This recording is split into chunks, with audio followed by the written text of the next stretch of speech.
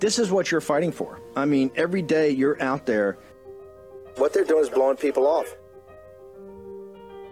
If you continue to look the other way and shut up, then the oppressors, the authoritarians, get total control and total power. Because this is just like in Arizona. This is just like in Georgia. It's another element that backs them into a corner and shows their lies and misrepresentations. This is why this audience is going to have to get engaged. As we've told you, this is the fight. All this nonsense, all this spin, they can't handle the truth. War Room Battleground. Here's your host, Stephen K. Bannon. It's Wednesday, 29 November, year of our Lord, 2023. Thank you for continuing on in our late afternoon, early evening edition of the War Room. We're now in the early evening, second hour. We started the first hour in Arizona. We talked about the indictments in Cochise County by the out-of-control, illegitimate attorney general out there. I want to go now to New Hampshire. Dan Richards. Dan, you're chairman of what? The Institute for Constitutional Studies. Walk us through what happened in New Hampshire today. You were, I guess, a plaintiff or got this case going that was argued today in the New Hampshire Supreme Court. Tell me what's about and why is it relevant? To change or fight the statutory changes to mandatory constitutional provisions. And that's really the summary, that the legislature has simply exercised undelegated powers and expanded its authority by statute. So what does that mean? Because this happened in the Commonwealth of Pennsylvania also. It's happened throughout the country. What do you, but for the non-constitutional scholar, non-lawyer, walk me through what that actually means and why, when they've turned down so many of the cases, did the New Hampshire Supreme Court take this one? Yeah, specifically because of standing, right? So I have a constitutional right under both the state and federal constitution to vote. And so those two, both constitutions restrain your state and federal government. And so these three issues I argued today were, one, that the expansion and use of voting machines is unconstitutional because the people didn't authorize the change from 1784. Same with absentee voting. They added 5 additional exemptions not authorized by the state constitution, increasing the absentee turnout from a normal 4% to 32%. And then finally, using voting machines to conceal unverified, uncertified absentee ballots. Again, a dilution of almost 26% in the 2020 race. Is it your contention that the 2020 race would have turned out differently, that President Trump would have actually won, which he did win New Hampshire, but it would have been acclaimed or certified that he won New Hampshire if all 4 of these had not been prevalent at the time? Absolutely. And I would say that the reason for that is that Moore v. Harper is a recent case by SCOTUS that was just decided this summer. That's the redistricting case out of North Carolina. And I would suggest to your audience that had that opinion been issued by Roberts when the 2020 elections was being contested, none of these fights would have gone the way they've done. And it's a fascinating backstory that when Roberts wrote the opinion, I thought to myself, who took the leash off of him? Because he's giving us everything we need to fight back. In other words, that your rights stand on a higher plateau, and the burden of proof now is upon the government. Prior to this case and the Heller-Bruin decision as well, we would always in court have to prove how we were harmed. Hang on. Full stop. Sure. This audience are not constitutional scholars. They didn't go to school and study the Constitution. I'm not a lawyer. You've already lost me. So I want to go back. Why is Moore v. Harper, just slow down. Moore v. Harper, which we followed here, why is something about, I think it was about the North Carolina legislature and the redistricting there, those maps. Why is Roberts' opinion that, what was it, why is it important, and why does it have anything to do with this? Very good point. The issue there was this. North Carolina Republicans obtained a majority, and under their authority, they redistricted the state. The problem is that they made it advantageous for the Republican Party, and so the Democrats sued and lost. They appealed and lost. And so the Supreme Court decision is all about who gets to write your election laws, and can that power be delegated? And that's what they said, that it can't be, that the legislature of the several states is bound to establish our election laws, and you can't give it to somebody else. And so that's really the long and the short of that case. Okay, but hold on. But you just said that the legislature made these changes in they didn't change the Constitution, but the legislature changed the laws of the four areas you just told me. So why does that go against Robert's opinion? You've lost me already. Great point. And the reason is that you can't change the state constitution by statute. It must be submitted to the voters on a referendum vote in order to obtain the changes. And that's what my lawsuit is about, that they didn't do that very process. Moore v. Harper, in Roberts' opinion, he reaffirms that position, that you can only write statutes. Election law statutes can only be written pursuant to the state and federal constitution and not create all this other funny business that they've been doing for a very long time. Okay, now we're on it. Now you're in our wheelhouse. Tell me, what does the New Hampshire Constitution actually say? I know what you say, all these things they changed, the legislature changed. Tell me, as simple as you can tell me, what does the New Hampshire state constitution say about voting? In 1784, we assigned 3 human beings, a local moderator, a selectman, and a clerk. Those are 3 eyewitnesses that are constitutionally assigned the duty to sort and count the vote. And that's the key, sort, not just count. And that means a physical examination of the ballot. And so that's what it provided for, so that you had 3 eyewitnesses. And when the moderator is done sorting and counting the ballots, he has to swear in a public setting that his count is true and accurate. Well, how can he swear something is true and accurate when he, in fact, did not count the ballots? He let an electronic device that he has no custody or control of do the job for him.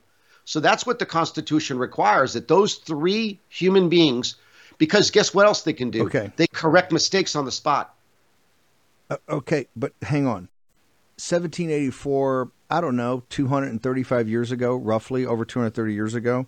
Has there not been any changes to the voting back from remember 1784? We didn't have the steam engine, right? That's right. We didn't have Technology. internal combustion. No We didn't have any technology. We didn't have lighting. We didn't have electricity. It was a time of the Enlightenment, but a time of pre-technological, the Industrial Revolution. So how has been changes, and no one's ever challenged that in the 230 plus years? You're still going off the Constitution, which essentially has it laid out from 1784? The genius of the document is that it can be altered or amended by the people as time passes, and it has been many times. That's how we create absentee voting here. And so you're right, it hasn't been changed in New Hampshire since 1784. I'm the first person to challenge this issue. That's why the Supreme Court heard this case. And it hasn't been challenged. And by the way, Massachusetts Constitution is nearly identical, and they did change it. They did put it a referendum. They changed the Constitution. Yes, and they authorized the Constitution. Yes. What about the Commonwealth? What about the Commonwealth of Pennsylvania? They did the exact same thing. They did not change their Constitution. Am I correct in that? Yes, that's exactly what many of these cases were about, that these Trump cases lost, because there wasn't the case precedent in place to direct the courts as to what to do with the matter. And it was really a hot mess. And so now Moore v. Harper has given the courts specific instructions. Hang on. Was that the change? Was it the Moore v. Harper opinion by Roberts at the Supreme Court last year that all of a sudden made your case relevant, or actually gave you standing, whereas before, the people in Pennsylvania, nobody got any traction on this thing? That's exactly right. A fascinating backstory on that case is that the dissenting opinion of Thomas, Alito, and Gorsuch, they didn't object to the majority opinion. It was Moore v. Harper's a 6-3 decision. They objected because they claimed that there was no controversy. And in order for the case to be heard in the Supreme Court, there must still be a controversy. And so Roberts forced them to hear this case, give an opinion, and it put in place the precedent so that all of the shenanigans that went on during 2020 and all those cases we lost are no longer subject to local judges. Now the Supreme Court has ruled, and it has lined the rules as to how these cases, Steve, this is going to affect all 50 states. Are people in Pennsylvania and others, have people reached out to you and said, hey, get me up to speed here, make me smart about what I need to do? Because this is incredible. I argued this from the absolute beginning. I argued this with Bill McGinley and Raheem Kassam when we saw Mark Elias's Transition Integrity Project. And I'd been arguing from the spring. I said the Commonwealth of Pennsylvania, I wasn't focusing on New Hampshire. I said the Commonwealth of Pennsylvania is basically making all these changes that I think are in the Constitution about how you have to vote.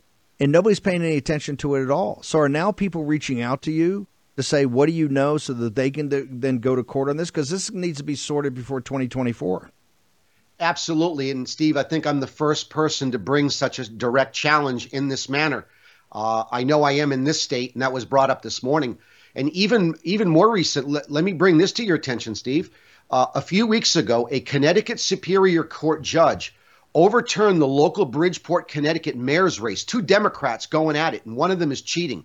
They've got them on camera, ballot box stuffing at the deposit box and inside the voting location. And to quote the lower court, again, this is just 2 weeks ago, said the following: the legislature has instead enacted a regulatory scheme designed to prevent fraud as far as practicable, and mandating the way in which absentee ballots are to be handled.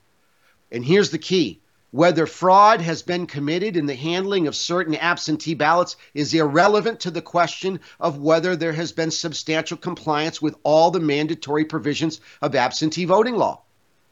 It goes on to say, the validity of the ballot, therefore, depends not on whether there's been fraud, but rather whether there's been substantial compliance with mandatory requirements. And that was sufficient grounds. In other words, you don't have to prove with these new precedents that are now going to be guiding our courts. You no longer have to prove how you were harmed. It's now up to the government to prove that its statutory scheme today would have been lawful when the Constitution was either written or amended. Has this caused a firestorm up in New Hampshire? Are people saying, hey, you're bringing up something, you want to take us back to the Stone Age, that you're one of these hardcore originalists, and that we live in a post-industrial society, we live in a digital society, and that Dan Richards and these guys are all horse and buggy guys? My answer is simple. I don't oppose any changes that a 2/3 majority of my state in a referendum would cause our state constitution to be changed. We are, after all, a constitutional republic and not a democracy. And in a constitutional republic, powers of the government are few and well defined, as James Madison famously said.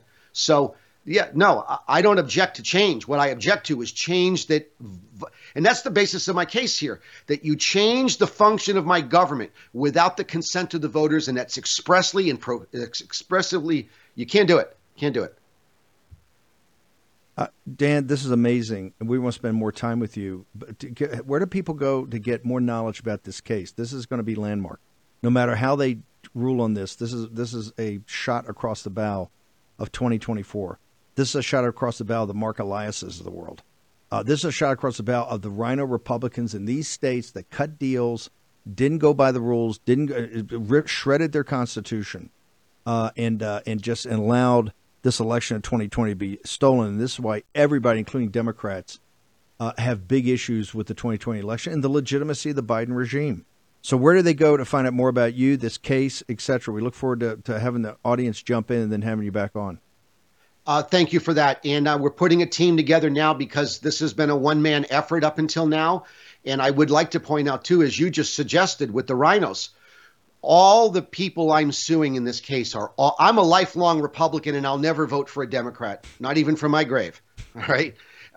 And who am I suing? Chris Sununu, John Fromella, the Secretary of State, the Speaker of the House, the President of the Senate, my local town. They're all Republicans. And they're all burying their head in the sand, and they don't want to deal with the problem. Dan Richards, one man with the cussedness and the grit can change history. Let's hope it's going to go your way. Where do people get you, sir? Right now, I've got to create that platform, so I will get back to your staff and get you an address. You're a one man band. What about do you have social media at all? Or dude? Not only are you arguing something that's pre-industrial revolution, you are pre-industrial revolution. Do you have a Twitter feed or Getter? No, I don't. You're right. Those are all true. Okay. Well, anyway, we'll our staff will help you figure it out. We'll get back to you. You're a patriot and a hero, and I'm telling you, the revolutionary generation, and particularly the folks that wrote the Constitution for the great state of New Hampshire, the granite state, live free or die, in 1784 and ratified it, would be very proud of you, sir. Very proud. So you should understand that. Look forward to having you back on. Thank you, sir. Thank you. Dude, that is a total throwback right there. That's a throwback. Those are the kind of fighters you need. I hope you're jacked up now. One man alone with no website, no social media. I want to go to the reverse of that. And I want to see how the modern mind thinks about the Constitution and thinks about our constitutional republic. Let's go and play the clip. I'm bringing Scott McKay. I agree. We're seeing a cognitive decline, but we're also seeing some dog whistles from him. The reason when he makes these cognitive mistakes, because they're indicia of cognitive decline. So you think they're purposeful? Well, I think he's mixing them all in. I think he's having the cognitive decline, and then when he catches himself making mistakes, he says, well, because Obama is really Biden's boss. That is a dog whistle to the white supremacists in the country that are like, I don't want a black man in charge again. Well, that's it's too late. You can't undo that. Yeah, but it already happened. Deal with it. So that is kind of crafty. I agree with that. I think he appeals to that racist section of his base that doesn't want a black guy to get any kind of credit. You know, he made his bones on the Bertha BS. Yeah. Right? Okay, that's your favorite show, The View. In case you missed it today, just the clips. Let's bring Scott McKay. Scott, you've written a book, very prescient. I'm wondering when The View is going to invite you on, but you've written a book called Racism, Revenge, and Obama. You basically essentially make the case, which let me say it differently. You attempt to make the case that Obama is still calling the shots here. Walk us through this. Show us the receipts. Let's put it up in Whoopi's grill about what you got, what you have, and why you say it's not really racism or Trump that's driving this. Well, first of all, thanks for having me on, Steve. Let me just kind of lay this out there. Race is now the opposite of accountability in America, right? We use race to shield people from actual, accountability for actions and so forth. The receipts on Obama, I mean, the number one thing was the most patently obvious is a year and change ago when Barack Obama showed up at the White House and was treated as a conquering hero. And the president of the United States was wandering around the room on video looking for a conversation, and nobody will give him one. And we've seen over and over again, all of Biden's people were Obama's people. Biden's policies were Obama's policies. But that's a natural. This was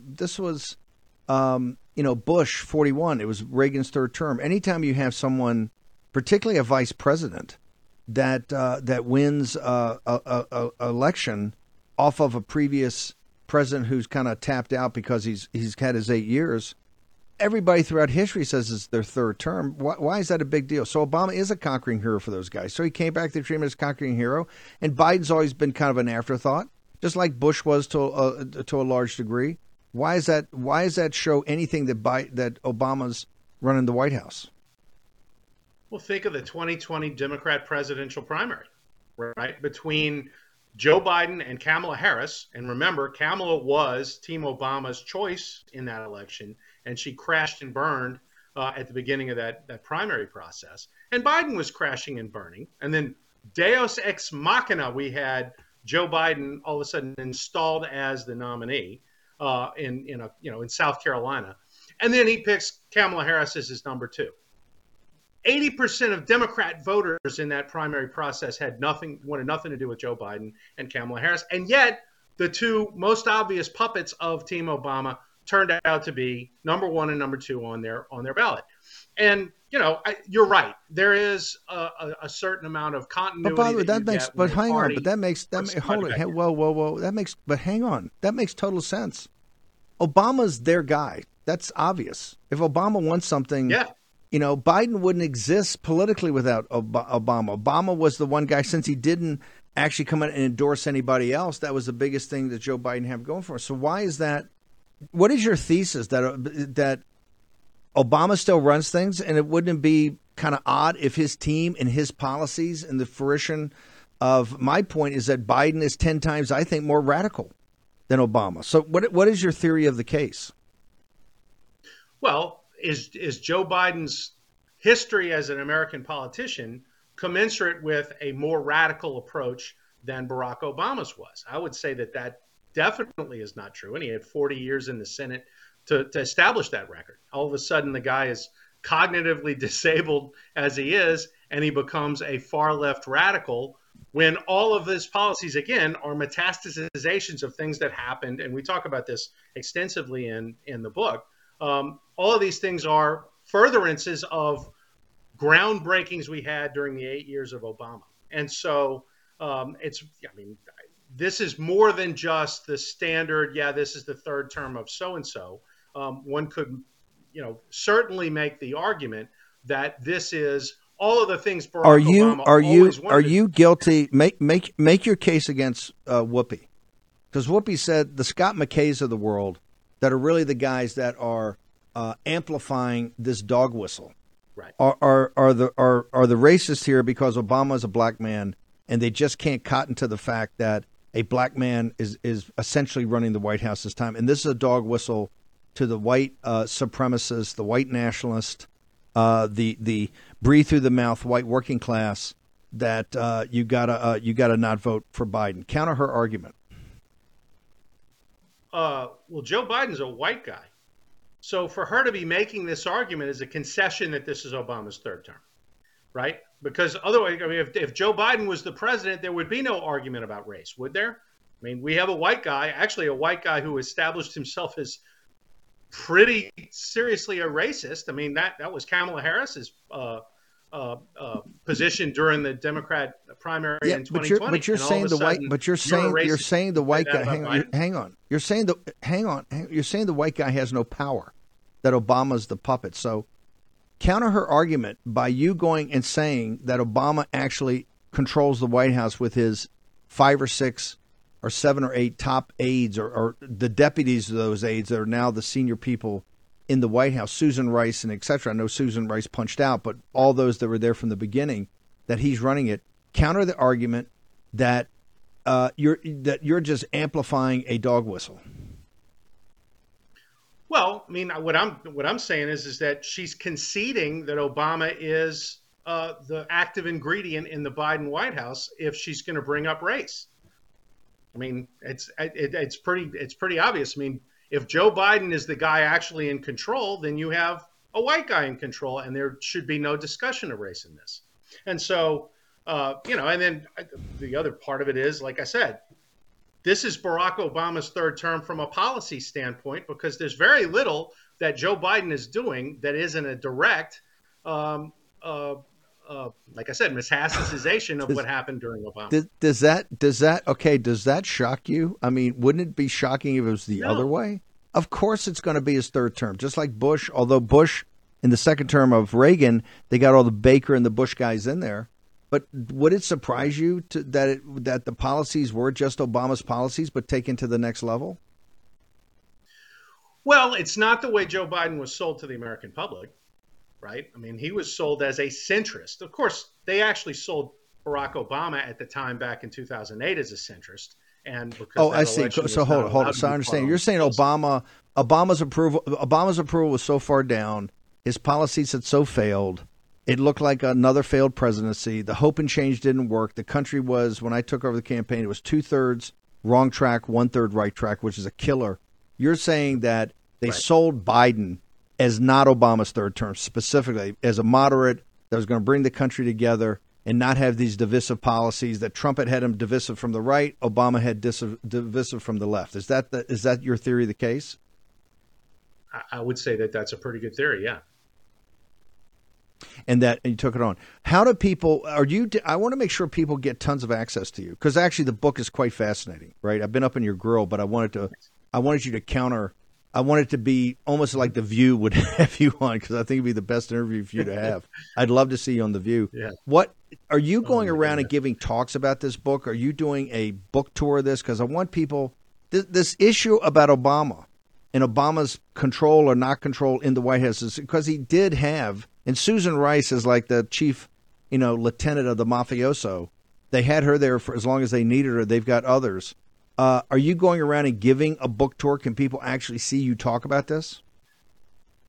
Well, right now we're doing lots of appearances like this, obviously, so that we can get the maximum amount of word out. I mean, I think this is going to be the fourth show I've done today, so I'm getting a lot of practice, I guess. I've done radio shows across the country. We're doing podcasts. I did a thing in Canada last week that just aired today. So I'm getting out there. And is the book cover? Hang on, I'm gonna hold you through the break. And I've got Dr. Thayer, I got Ben Horner, I got a lot to get through. But is the book cover? Pull the book cover back up, if you can, Memphis, please. That book cover looks pretty ominous. Was that book cover was that designed on purpose? I mean, it's like red with a black background. Obama looks like a demon, not like a. Was that done on purpose? We made a conscious choice not to go subtle with either the book cover or the title of the book. I think it's important because we need to understand. Hang on. Hang on. I'm gonna bring you back after break because I want you to get a full answer on this.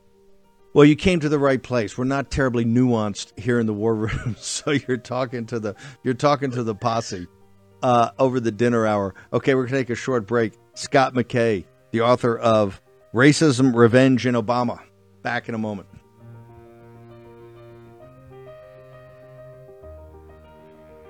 It can happen anywhere. Fires, hurricanes, tornadoes, mudslides. Regular cell phone service is fragile and can go down in an instant. Just ask the folks out in Maui. And when that happens, how will you contact your loved ones? That's why you absolutely need a satellite phone. Regular cell phones cover less than 8% of the Earth's surface. But with your sat phone, if you can see the sky, you can make a call. It's got 100% global coverage, ensuring you're always within reach. Your calls are secure and private. No one's eavesdropping. Even the U.S. military trusts these phones to communicate securely. Your text messages, encrypted. Only the intended recipient can read them. Everything you do with this phone is 100% private and 100% secure. Right now, War Room's trusted partner, Satellite Phone Store, is giving you a free Inmarsat satellite phone with a 12-month plan if you go to sat123.com/Bannon right now. That's sat, S-A-T, 123.com/Bannon right now.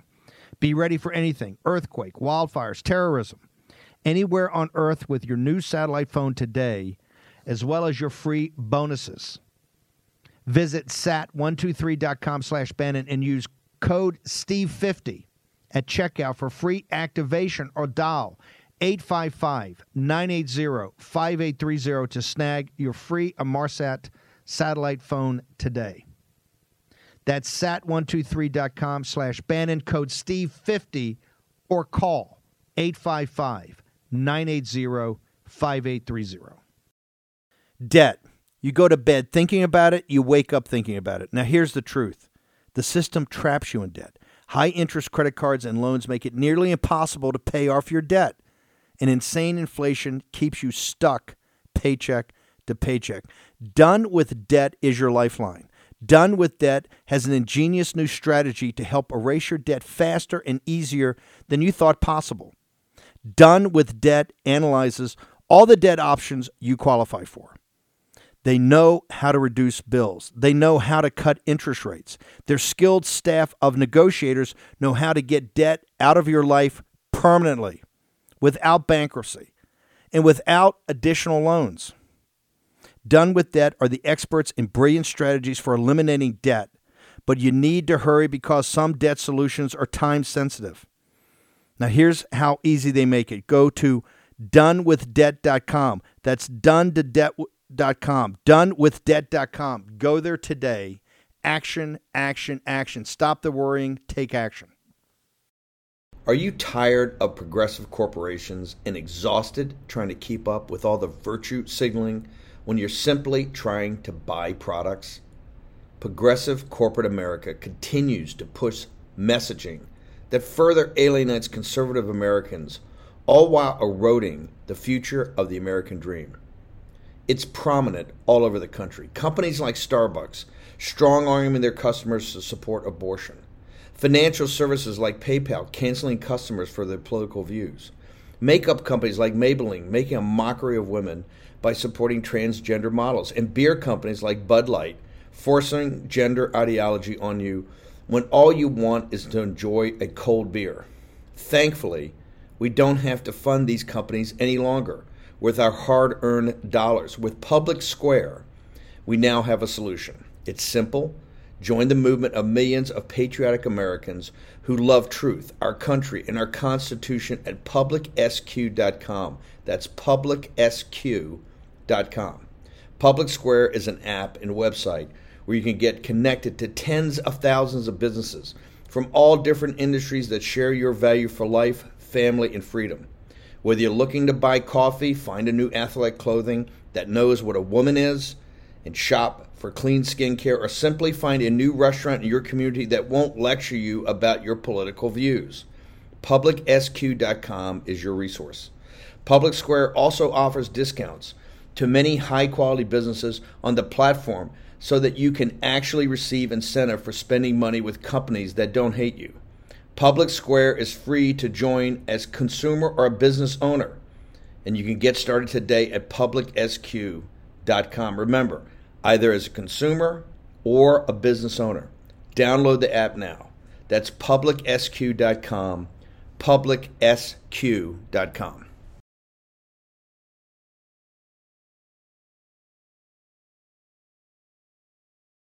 WarRoom Battleground with Stephen K. Bannon. Okay, when you're hanging and you got to, go up against guys like Scott McKay this time of day, I always make sure I've got Warpath Coffee, warpath.coffee, promo code WarRoom. The dark roast is the finest dark roast ever made. We worked on this for a year and a half with Tage Gill and the great team over there. They got mild roast, they got blends, they got everything. Holiday, just go to the site, warpath.coffee.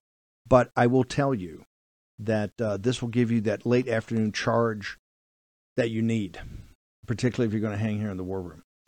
Also, Turning Point USA, go to AmFest. AmFest is 16th to the 19th in Phoenix, the greater Phoenix area. We're going to be there. We're going to be broadcasting. I'll be speaking on the main stage, I think on Sunday. It's going to be absolutely incredible. We want to see as many of the War Room posse there as possible, that we get to meet and greet and talk. And particularly if you had a chance to pick up and read Scott McKay's book, we can go through that. Scott, where can people get this? This is going to be controversial. They're already calling you that you're one of the problems here, that you and your followers are all racist and xenophobes and nativists, that you got the dog whistle out there, that a black man is going to be president again for another 4 years, just to rile people up. So I want to make sure people get your book and read it and discuss it with their neighbors. So where do they go? Well, all of the places, Amazon, Barnes & Noble, all of those, the usual places you buy books have got it. It's out now. Racism, Revenge, and Ruin. It's all Obama. You can look up my name on Amazon and any of those other book sites, and it's there. So, sales have already started. They're a little bit brisk, so that's a good thing. I imagine you're going to meet I think this is going to be a holiday gift people want to give. Particularly people in their family may not agree with this as a stocking stuffer. Where do they, your social media, what's that? Okay, I'm at The Hayride on Twitter. I'm also at Reviver, RVIVR.com, reviver.com. You can find me on Facebook. I write a column 3 days a week at The American Spectator, which is spectator.org. And you can go to my website that covers Louisiana and Southern politics at thehayride.com. And check us out also for national politics at reviver.com, which is RVIVR.com. The Hayride's fantastic. And, of course, American Spectator is among the best. Thank you, brother, for being on here. Thanks, Really Steve. appreciate it. Scott McKay. Take care. See you soon. Racism, Revenge, and Ruin. Obama's third term. Check it out. I want and we had EJ earlier. We also have talked about the $1 trillion debt in 100 days. Think about that for a second. $1 trillion in 100 days. Harnwell's going to come on from Rome. We're going to talk about clearly Ukraine and some other issues. The full court press on Ukraine right now is like something I've never seen. They've got two things going on. Number one, they want to have a longer CR. I'm just breaking the news to you. They want to have a longer CR because they understand that we're going to demand massive budget cuts, the MAGA base, and they don't want to do it. They don't have the political will to do it. So they're looking for every way to kick the can down the road. But simultaneously, and this is what they want to do first, they want to get this $60 to $80 billion for Ukraine done first. That's what they want to do. And they're prepared to put any trinket on there they have to try to fool you. You got to go to Birch Gold right now. And I tell you, ask Philip Patrick. Go to birchgold.com/Bannon. Ask Philip Patrick and the team. Get them online. Call them. Ask Philip Patrick and the team, what's another $1 trillion of fiat money on the nation's balance sheet right now in 100 days? How's that going to impact things? This is why the BRICS nations, this is why the BRICS, the people that control the resources in the world, are de-dollarizing. This is why they're buying gold at record rates. They bought record ounces of gold in 2022, and they're doing it again in 2023. And guess who leads the pack? Wait for it. You already guessed. The Chinese Communist Party at 25%. So ask Philip Patrick that.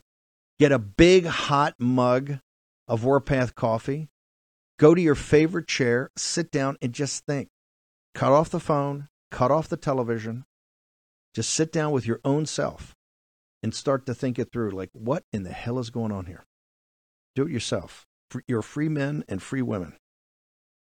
Harnwell, before I had an interview on GB News today, one of my favorite news sites in the world, a news broadcaster in Great Britain, and a lot of it was about the follow-on from the Tucker interview yesterday about the Irish. And people know I'm Irish. I was born fighting, as the Irish are. I very rarely talk about my heritage. I never talk about Irish politics because it so disgusts me of how the elites in that country, the political elites, the Uniparty, have sold out the Irish people. And to be brutally frank about, the Irish people have not fought back. It is the most, I think, co-opted country in Europe into the EU. And what you've seen is this explosion the last couple of days because of the situation with the immigrant population and the knifing of the children and these other people. And what is brought to mind is this Alison Pearson in the Telegraph has written a brilliant piece. And Dr. Bradley Thayer broke it down for us. It's on warroom.org right now. And this is why you ought to get our free email. Make sure you go to the site. He broke the piece down brilliantly. And it is a brilliant piece to begin with, where she said, hey, look, this multiculturalism is not working. And what you're seeing is the mothers of Ireland, women in their 40s, 50s, and 60s, that are not going to allow their daughters to be exposed to fighting age males from North Africa in the Middle East that are, quite frankly, looking for women. And they see these young girls that are not with hijabs and not covered. And it just drives them crazy, and they want sex. I mean, couldn't have been more brutally frank. It's a brilliant piece. I'm kind of shocked. The Telegraph, which I know you and I loved for many decades, which is kind of gone wet, put it up. Your thoughts, brother?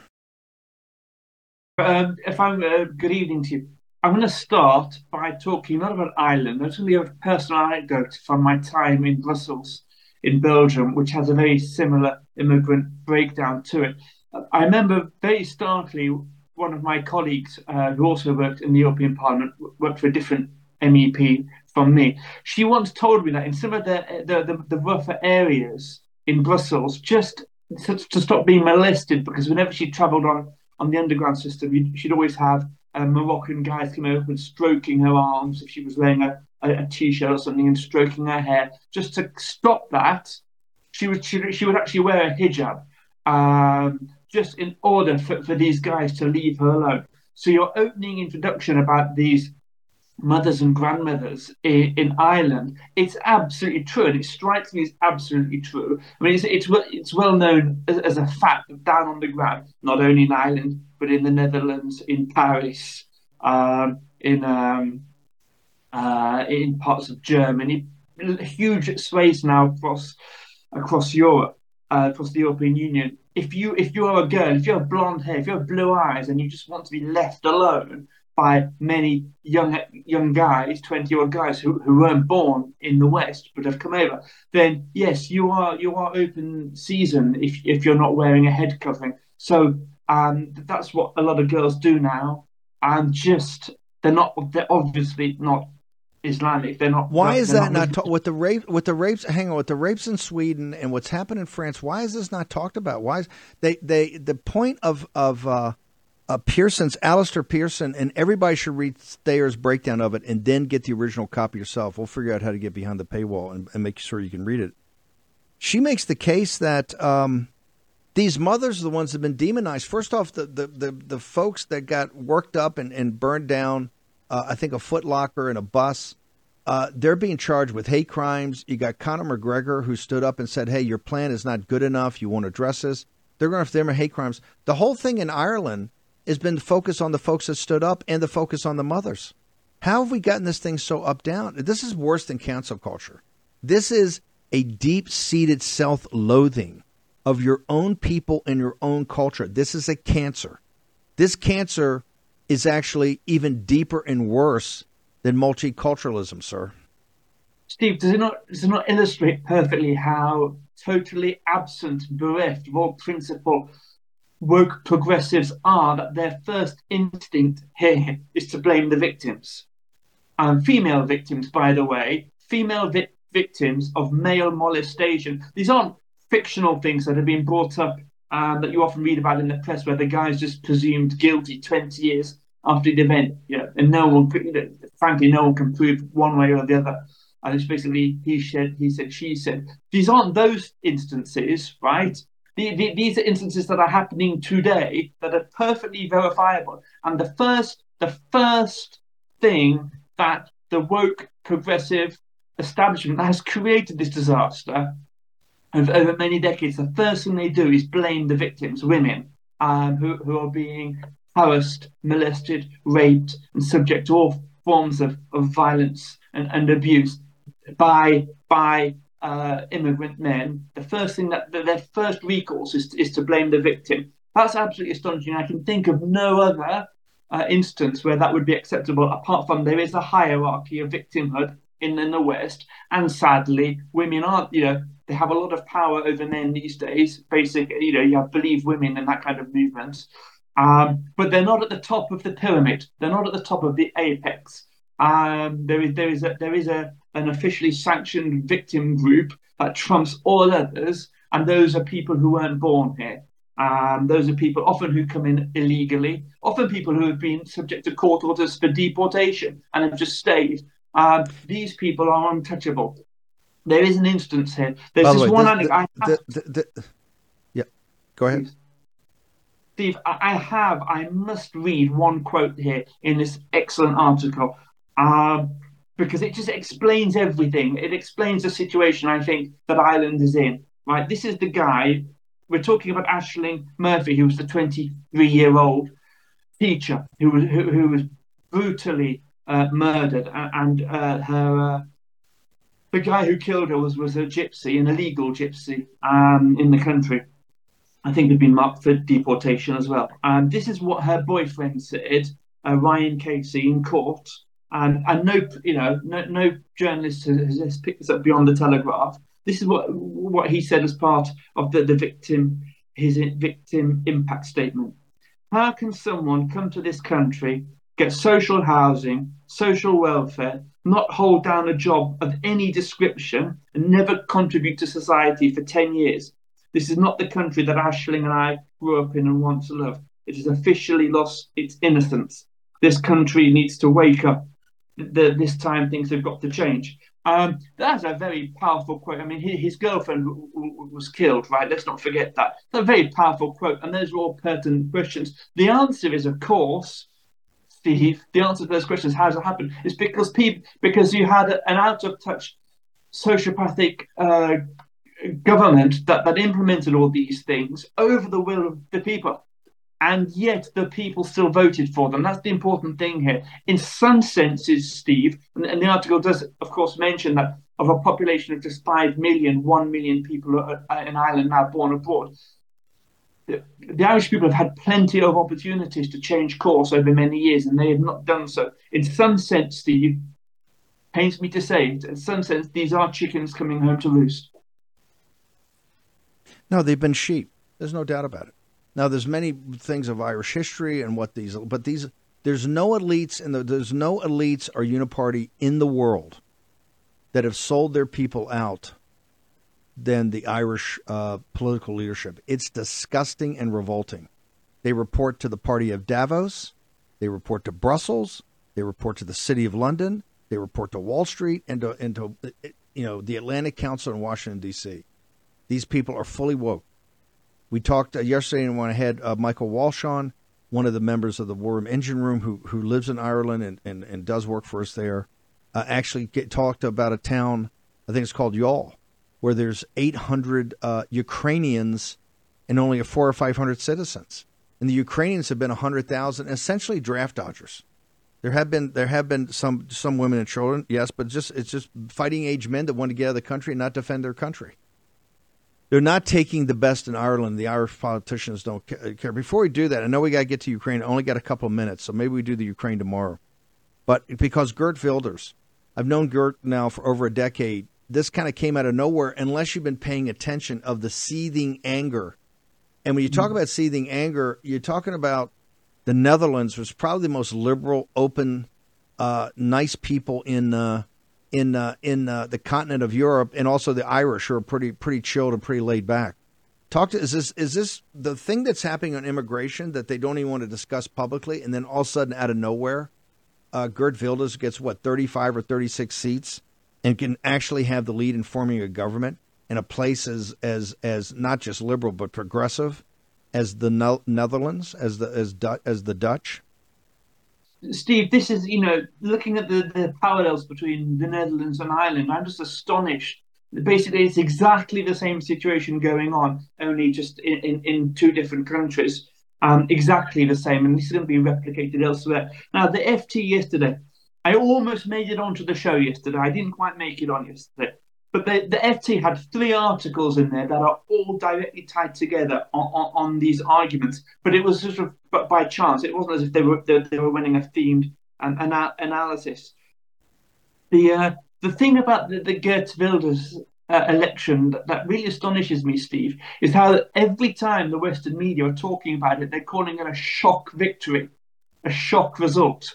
Well, I was surprised. I saw I was surprised that he did so well. But what planet are you living on? For it to be a shock. The anger in some parts of the Netherlands has been building, as it has in Ireland, as it has been for elsewhere. The tragedy of the Dutch situation, however, Steve, is I don't quite know what a democratic government within the norms of democracy and the limits imposed on democracy, what the Netherlands can now do to rectify its problem. I mean, if you consider certain countries like ships that have holes beneath their hulls, well, they're letting in water, and pretty much you can still turn it around. You can block the hole, kick out the water, and your ship will steady itself and go on. But there gets to a point when the boat lets in so much water that it's only a case of time until it sinks. And I sort of think that the Netherlands is in that situation now. I don't think there's any way coming back for the Netherlands. I don't think there's any way coming back for France either, to be honest with you. But some countries can turn it around. I don't quite know what Geert Wilders is going to be able to do. But let's see. But there's no way. I mean, that it just shows you, coming back, it's the same thing talking about the Netherlands as talking about the island situation. It's not a shock result. It's the fact that the debate. It's not a shock if you're paying attention. Yeah, let me go to Giorgia Meloni for a second. You see that this is something even she, who kind of ran on this, and particularly her side of the political spectrum, being actually farther to the right than Salvini, she blinked right away. I mean, she's been, correct me if I'm wrong, pretty meh about the immigration crisis in Italy, and that's because she wants that EU money. She needs that EU cash. Am I wrong there? She doesn't need it. It's a choice that she has made. she could quite easily, she had the popular mandate to run a different type of government. She collapsed like a wet brown paper bag, sadly, to say that, Steve. Again, she might be able to turn it around. She's not given any great indication of having the fight in her to do this.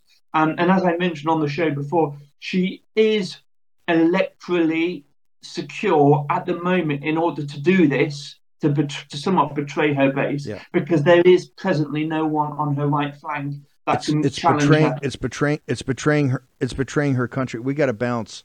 I said on Tucker that went viral. What you've seen in Ireland is a small scale what you're going to see here in the United States. Ireland's let in 125 or 130,000 illegal immigrants in the, or I guess immigrants, the way the EU calls it in their political class, in the last year. That'd be the equivalent of 9 million here in the United States, which is just the number that Biden has allowed in so far. You're going to see when deportation time comes, and it's coming, you're going to see something at a much bigger scale, and it's not going to be pretty. Ben, how do people get to you on social media? We'll do Ukraine tomorrow. Thank you so much, Steve. Yeah, subscribe, folks, for the exclusive newsletter that Steve was talking about earlier with Dr. Thayer's great article. If you want to read that, you just need to subscribe. Go to the WarRoom.org website and put in your email address. It's as simple and straightforward as that. Catch me on Bannon's War Room on Rumble and, of course, on @SteveBannon on Getter.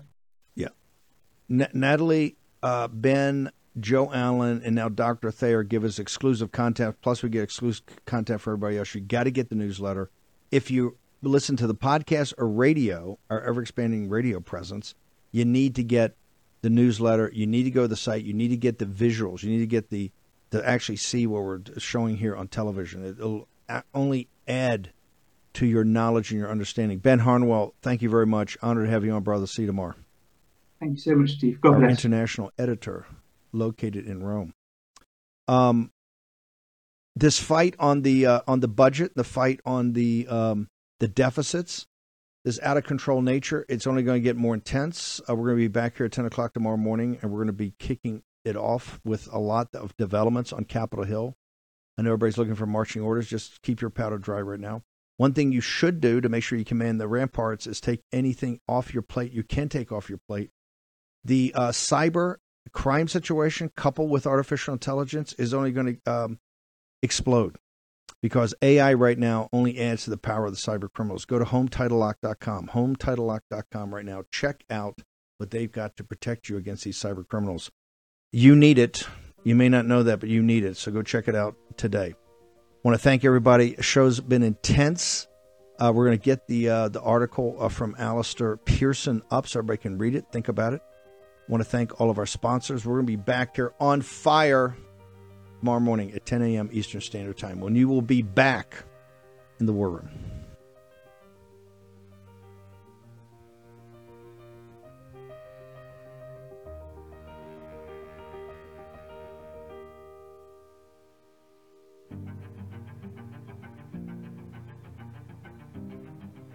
For War Room veterans, you know we have been all over this supply chain issue with China in medications and the active pharmaceutical ingredients. China has a stranglehold on us where there's a way to break that.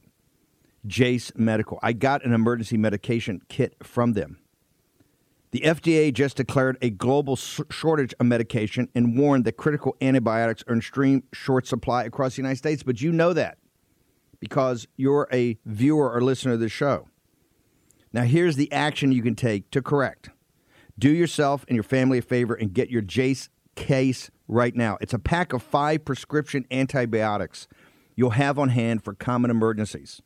Just visit jacemedical.com. That's Jace, J-A-S-E, jacemedical.com. Take a few minutes and fill out the form. Your information will be reviewed by a board-certified physician, and your medication will be dispensed by a licensed pharmacy at a fraction of the regular cost. You'll be glad you have the Jace case. Go to Jace Medical, that's one word, J-A-S-E, medical.com, and enter code Bannon at checkout for a discount on your order. That's promo code Bannon at Jace, J-A-S-E, medical.com. You know what the problem is because you've watched the show. You can take action and break that problem by going to Jace Medical and get your Jace case today. Action, action, action. Folks, let me tell you about Solti. It's a company that makes a soft gel supplement rich in antioxidants to help people like you and me keep a healthy heart. While COVID gets all the headlines, it's important to realize that heart disease kills nearly 700,000 Americans every year. Yes, heart disease is the number one killer every year, year in and year out. Heart disease builds over time. Hypertension, high blood pressure, bad cholesterol, diabetes, all of it affects our heart. A healthy heart is key to being energetic as we get older. It is never too early to take care of your heart. You see, heart disease sneaks up on us. You can start in your 30s, and when this happens, you're at serious risk by the time you turn 60. If you want to take care of your heart and those you care about, please go to warroomhealth.com. That's warroomhealth.com. All one word, warroomhealth.com. Use the code WARROOM at checkout to save 67% of your first shipment. That's code WARROOM at checkout to save 67%. And do it again. WarRoom Health, all one word, warroomhealth.com. Go there today. If you're going to be part of the posse, you need a strong heart. You need a lion's heart. How we're going to do that is with Solti. Go there, do it today. Check it out.